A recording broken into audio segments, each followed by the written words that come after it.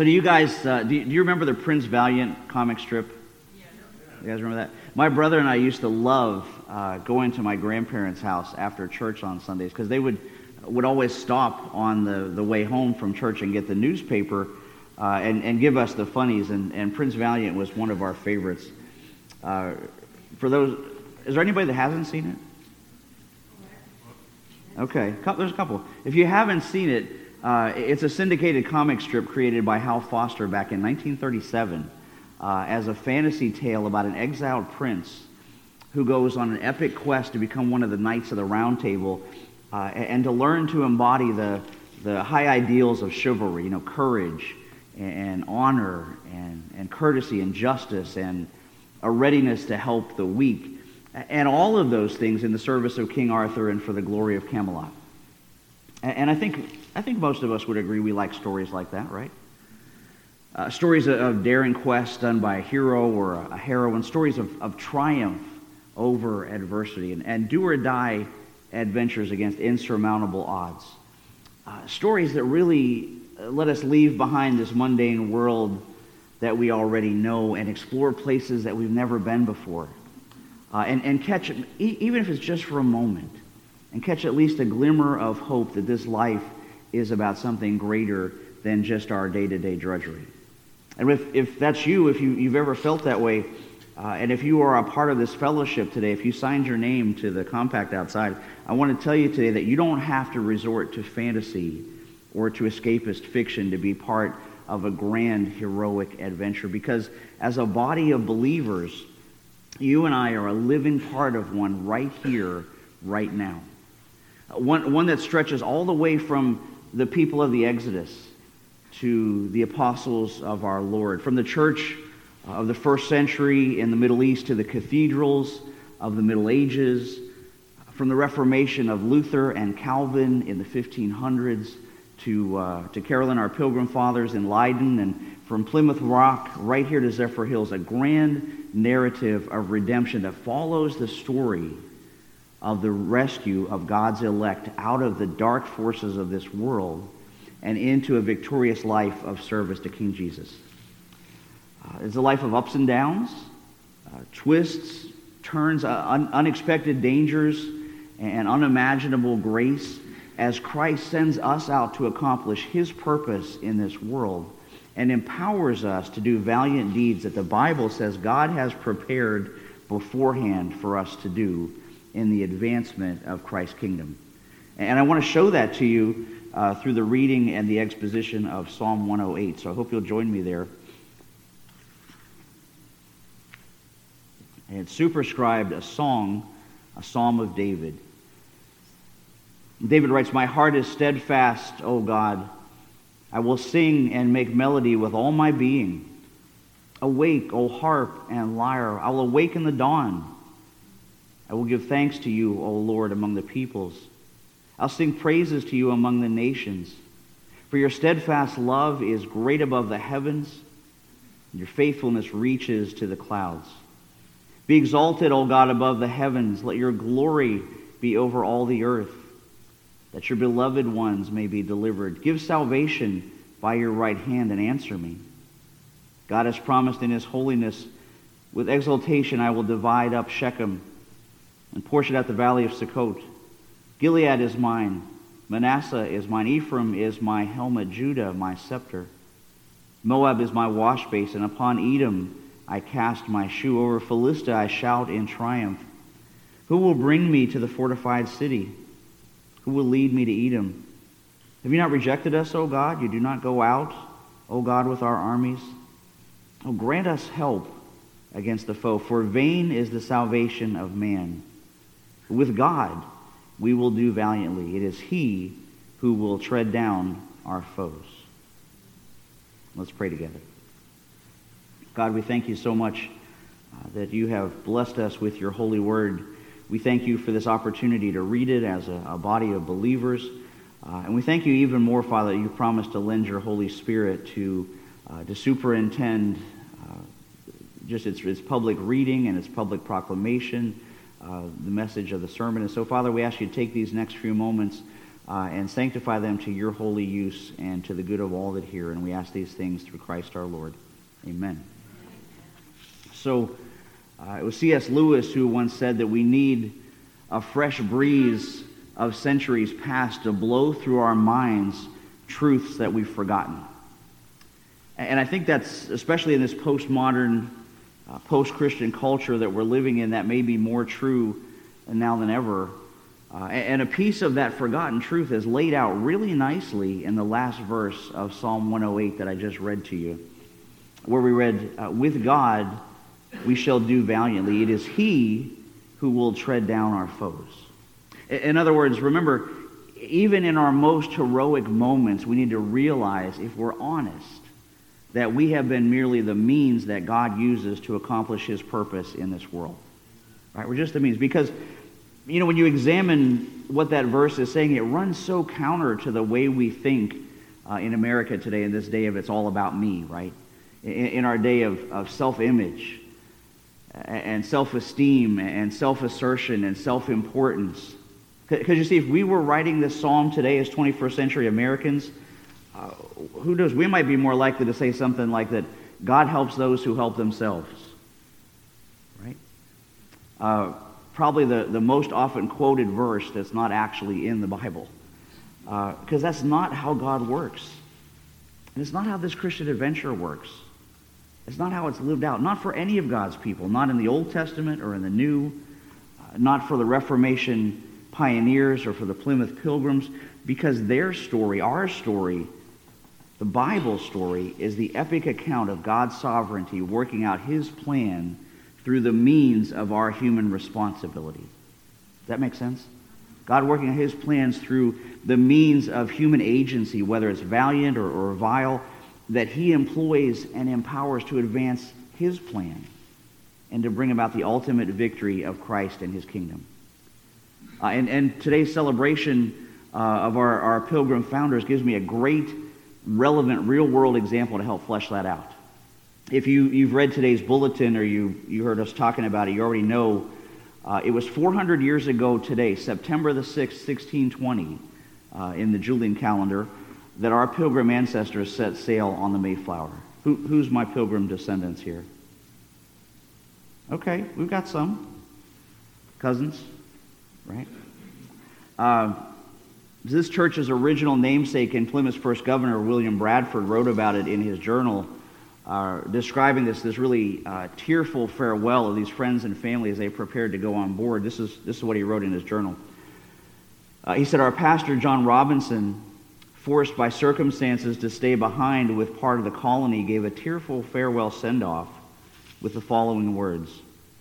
He said, the Lord knoweth whether ever we see your faces again, but I am confident that the Lord has more truth and light yet to break out of His holy word. And then on the tide which stays for no man, they set sail into the unknown, leaving behind friends, family, and everything they had known. But they looked not much on such things, but they lifted their eyes to heaven, their dearest country, for they knew they were but strangers and pilgrims in this world. Guys, can you imagine having the courage to undertake an adventure like that? I know I can't. But our Pilgrim Fathers did because they were absolutely convinced of some vital truths that we've forgotten, and chief among them was God's intention to move all of history to His desired conclusion. And to do it through the hard work of dedicated lives of people who are wholly committed to Him. And that wasn't some kind of novel idea that our Pilgrim ancestors invented. It's directly borrowed from the stories of the Bible and the distinctive features of Hebrew education. One commentator put it like this. He wrote, this is a bit of a long quote, but it's worth it. He says, for the people of God, tremendous emphasis was laid upon the illustrious deeds of the immortal dead. The religious teachers made the past live in the minds of Hebrew youth. The Hebrew mind had no liking for abstractions. It was not interested, as we are, in the analysis of virtues. It did not interest itself in pale ideas. It took little interest in the graces and virtues of character unless they were embodied in a living man, and so Hebrew teachers were always dealing with the past. He says they were constantly picking up some chapter of history and asking the people to read it in order to show what God is like and what God wants. They were always studying the experiences of their ancestors. And he finishes the quote by saying, it was only the experience that they found, it was only in experience that they found inspiration to make the future better than the past. It was only in experience that they found inspiration to make the future better than the past.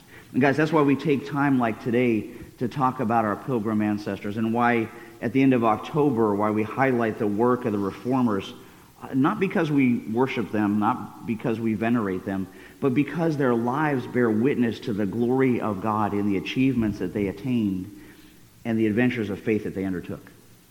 Right? That's why we study the lives of Abraham and Isaac and Jacob, and in the journeys of Joshua and Moses and the miracles that attended the exodus from Egypt. It's why we shouldn't ever get tired of retelling the adventures of Gideon and Samson and David. And if you come to Bible study on Wednesday, you can do that. Right? Shameless plug for Wednesday Bible study, 3 o'clock. And Solomon and Elijah and Elisha, Isaiah and Jeremiah, James and John, Paul and Silas, William Tyndale and John Huss, Luther and Calvin, Bradford and Brewster, because, as one commentator said, it was by God's people concentrating upon the character and achievements of mighty men that their mind was trained and their spirit was strengthened, because those men always pointed beyond themselves and to their Maker. Right? They always pointed beyond themselves and to their Maker. He continues, we do not think of these men as often as we should. We would be braver and stronger if we made a larger use of the past. He says it's absurd to suppose that God is the God of the Jews only. He is a God of Americans too. It's unthinkable that God inspired men in olden times, but that his inspiration ceased 1900 years ago. It's a fundamental teaching of the Christian religion that God's inspiration is continuous. And that article closes out by saying he is always guiding and teaching men, and we are to believe that all the virtues and graces which are exhibited in our American people are the outflowing of his eternal Spirit. Right? That same Holy Spirit that impelled our pilgrim ancestors to literally lose their lives for the sake of Christ's kingdom and leave everything that they knew, everything, for this land of opportunity and new beginnings, where, as one congregational minister would later say, God's people would be free to carry out a lively experiment, a holy commonwealth, to be a city set on a hill, sending forth the light of the gospel to the uttermost ends of the earth. And to fulfill the exaltation from today's psalm, that as believers we can pray with David, my heart is steadfast, O God. I'll sing and make melody with all my being. I'll give thanks to you, O Lord, among the peoples. I'll sing praises to you among the nations. And for the Israelites in David's day, that meant whether they were friendly tribes or ferocious foreigners, whether they were going to get to unite in praise with Ephraim and Judah, or whether they had to declare judgment over Moab and Philistia, because they, like all God's people in history, knew that no matter what the world threw at them, that they were more than conquerors through Christ that loved us. More than conquerors. But then you have to kind of ask what that means, right?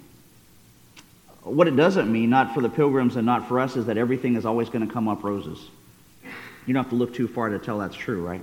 Because it sure didn't for the pilgrims, did it? And I definitely don't have time to tell you today chapter and verse of all the hardships that they suffered, that the pilgrims went through. But even if we just tell you the highlights, right? Our ancestors were driven out of England. They could never get settled in Holland. They were betrayed by their first ship's captain. They leased 2 boats, only one of which ended up being usable. And guys, that's just the beginning of their quest. Right? That doesn't sound like a whole lot of more than conquering going on, does it? So what exactly does it mean? Well, if to conquer is to be victorious over an adversary, then to be more than a conqueror for us means we not only achieve victory, but we're overwhelmingly victorious in Christ, even when it doesn't look like it, humanly speaking. I mean, think about it. For the pilgrims, there was very little space aboard the Mayflower. For its 102 passengers, its additional crew, so 150 folks in all. Areas below deck were cramped and dark. Passengers had almost no personal space. Many were seasick, and when the weather was rough, like it was for most of the journey, they weren't allowed to go on the upper deck and empty out the chamber pots. Besides that, there was little food and even less water, forcing most of the passengers, including the children, to drink ale just to stay hydrated. After 4 months at sea, the Pilgrims sighted Cape Cod, and they actually tried to land and make for the Hudson River, but they got turned back by storms until they finally came to rest in Provincetown Harbor, where Bradford tells us they immediately fell to their knees and blessed the God of heaven, who brought them over vast and furious oceans and delivered them from all the perils and miseries thereof. Right? Did you catch that? He said what? He said he blessed. They fell on their knees and blessed the God of heaven, who brought them over the vast and furious ocean, delivered them from all the perils and miseries thereof. Think about that for a minute, guys. I don't think we would have said something like that, right? We're likely to grumble and complain if we don't get a good parking spot at the Golden Corral, right? We get upset if you have to wait in a long line at Walmart. And these people were thanking God for arguably the worst transatlantic trip in history, right? Once they got ashore, the men of the colony started constructing a common building, a common house for the women and children. And the kids and the women actually stayed living on the ship, which was fortunate because that common house burned to the ground. And the ship was the only shelter the colonists had. Not very long after that, after the house burned, came what they called the general sickness. The general sickness swept through the camp, devastating colonists and crew members. Nobody knows exactly what the illness was. Some speculate it was pneumonia, but who knows? It could have been corona. But regardless, it was devastating. And let me tell you, at one point, there were only 7 people of that company of 150 who were well enough to tend the rest. Right?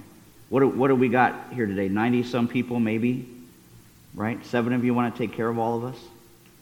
Right? 7 out of 150 to gather wood, to make food, to bathe and dress the sick. And as a result of the pandemic, nearly half of that company died.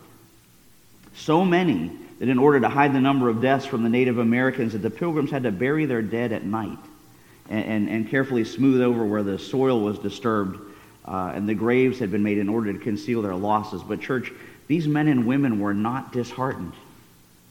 They weren't disheartened. William Brewster said, listen to this, it is not with us as with men, and get this, it is not with us as with men whom small things can discourage. Small things. Or small discontentments cause them to wish themselves home again.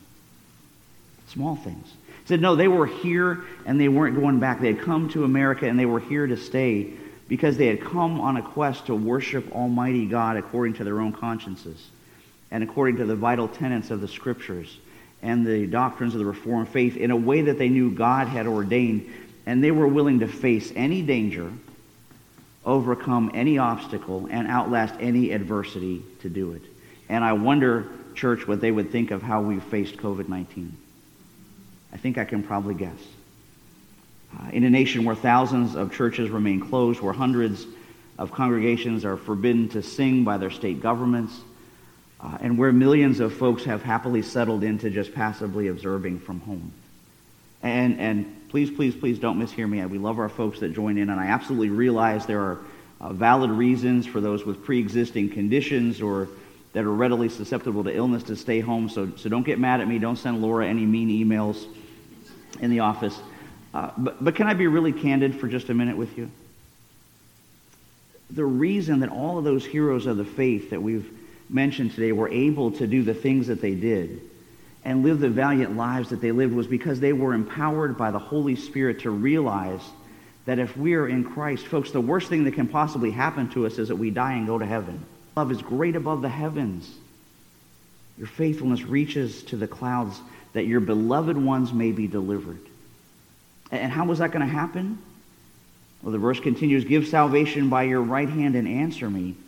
And brothers and sisters, God sent that salvation, and he gave that answer in the person and the work of Jesus Christ, so that we could proclaim with the faithful of every age, to live is Christ and to die is gain. Can you say that this morning? Can you say, or maybe I should put it this way, and I need you to be really honest with yourself right now. How would you complete this sentence? For me to live is What? What phrase or what would you put in the blank? Well, if your name's Bill Gates, maybe that word would be Microsoft. If it's Jeff Bezos, maybe it would be money. If you're a parent, maybe it would be your children. A politician might say, for me to live is winning the next election. A lawyer might say winning the big case. And those lists of possibilities there, guys, are endless. It could be fun or school or sex or entertainment or money or college or careers, better golf game. But no matter what, no one leaves that sentence blank. Everyone finishes it with something. Everyone is living for something, even if it's just the fear of dying. And, you know, if you don't fill in that blank, though, with Christ, what on earth do you put there that has any lasting value? What do you put there that has any consequence and that allows you to really live a heroic life of meaning and consequence in a world like this, and with a heart that's filled with hope and promise of an eternity that can only be found in the greatest treasure imaginable, in the pearl of great price, the fairest of 10,000, the Lamb of God, the King of kings and Lord of lords, who is the very reason that we can be brave and steadfast and future-focused. Just our Lord Jesus Christ. Because Jesus has already defeated the gargantuan enemy of sin and death, and that gospel truth is how we can be brave to face all the lesser enemies in our everyday lives and have a heavenly destiny after our physical death. Because in him, in Jesus, sin was atoned. Death was defeated. The head of the serpent was crushed so that you and I could eat today at Christ's table.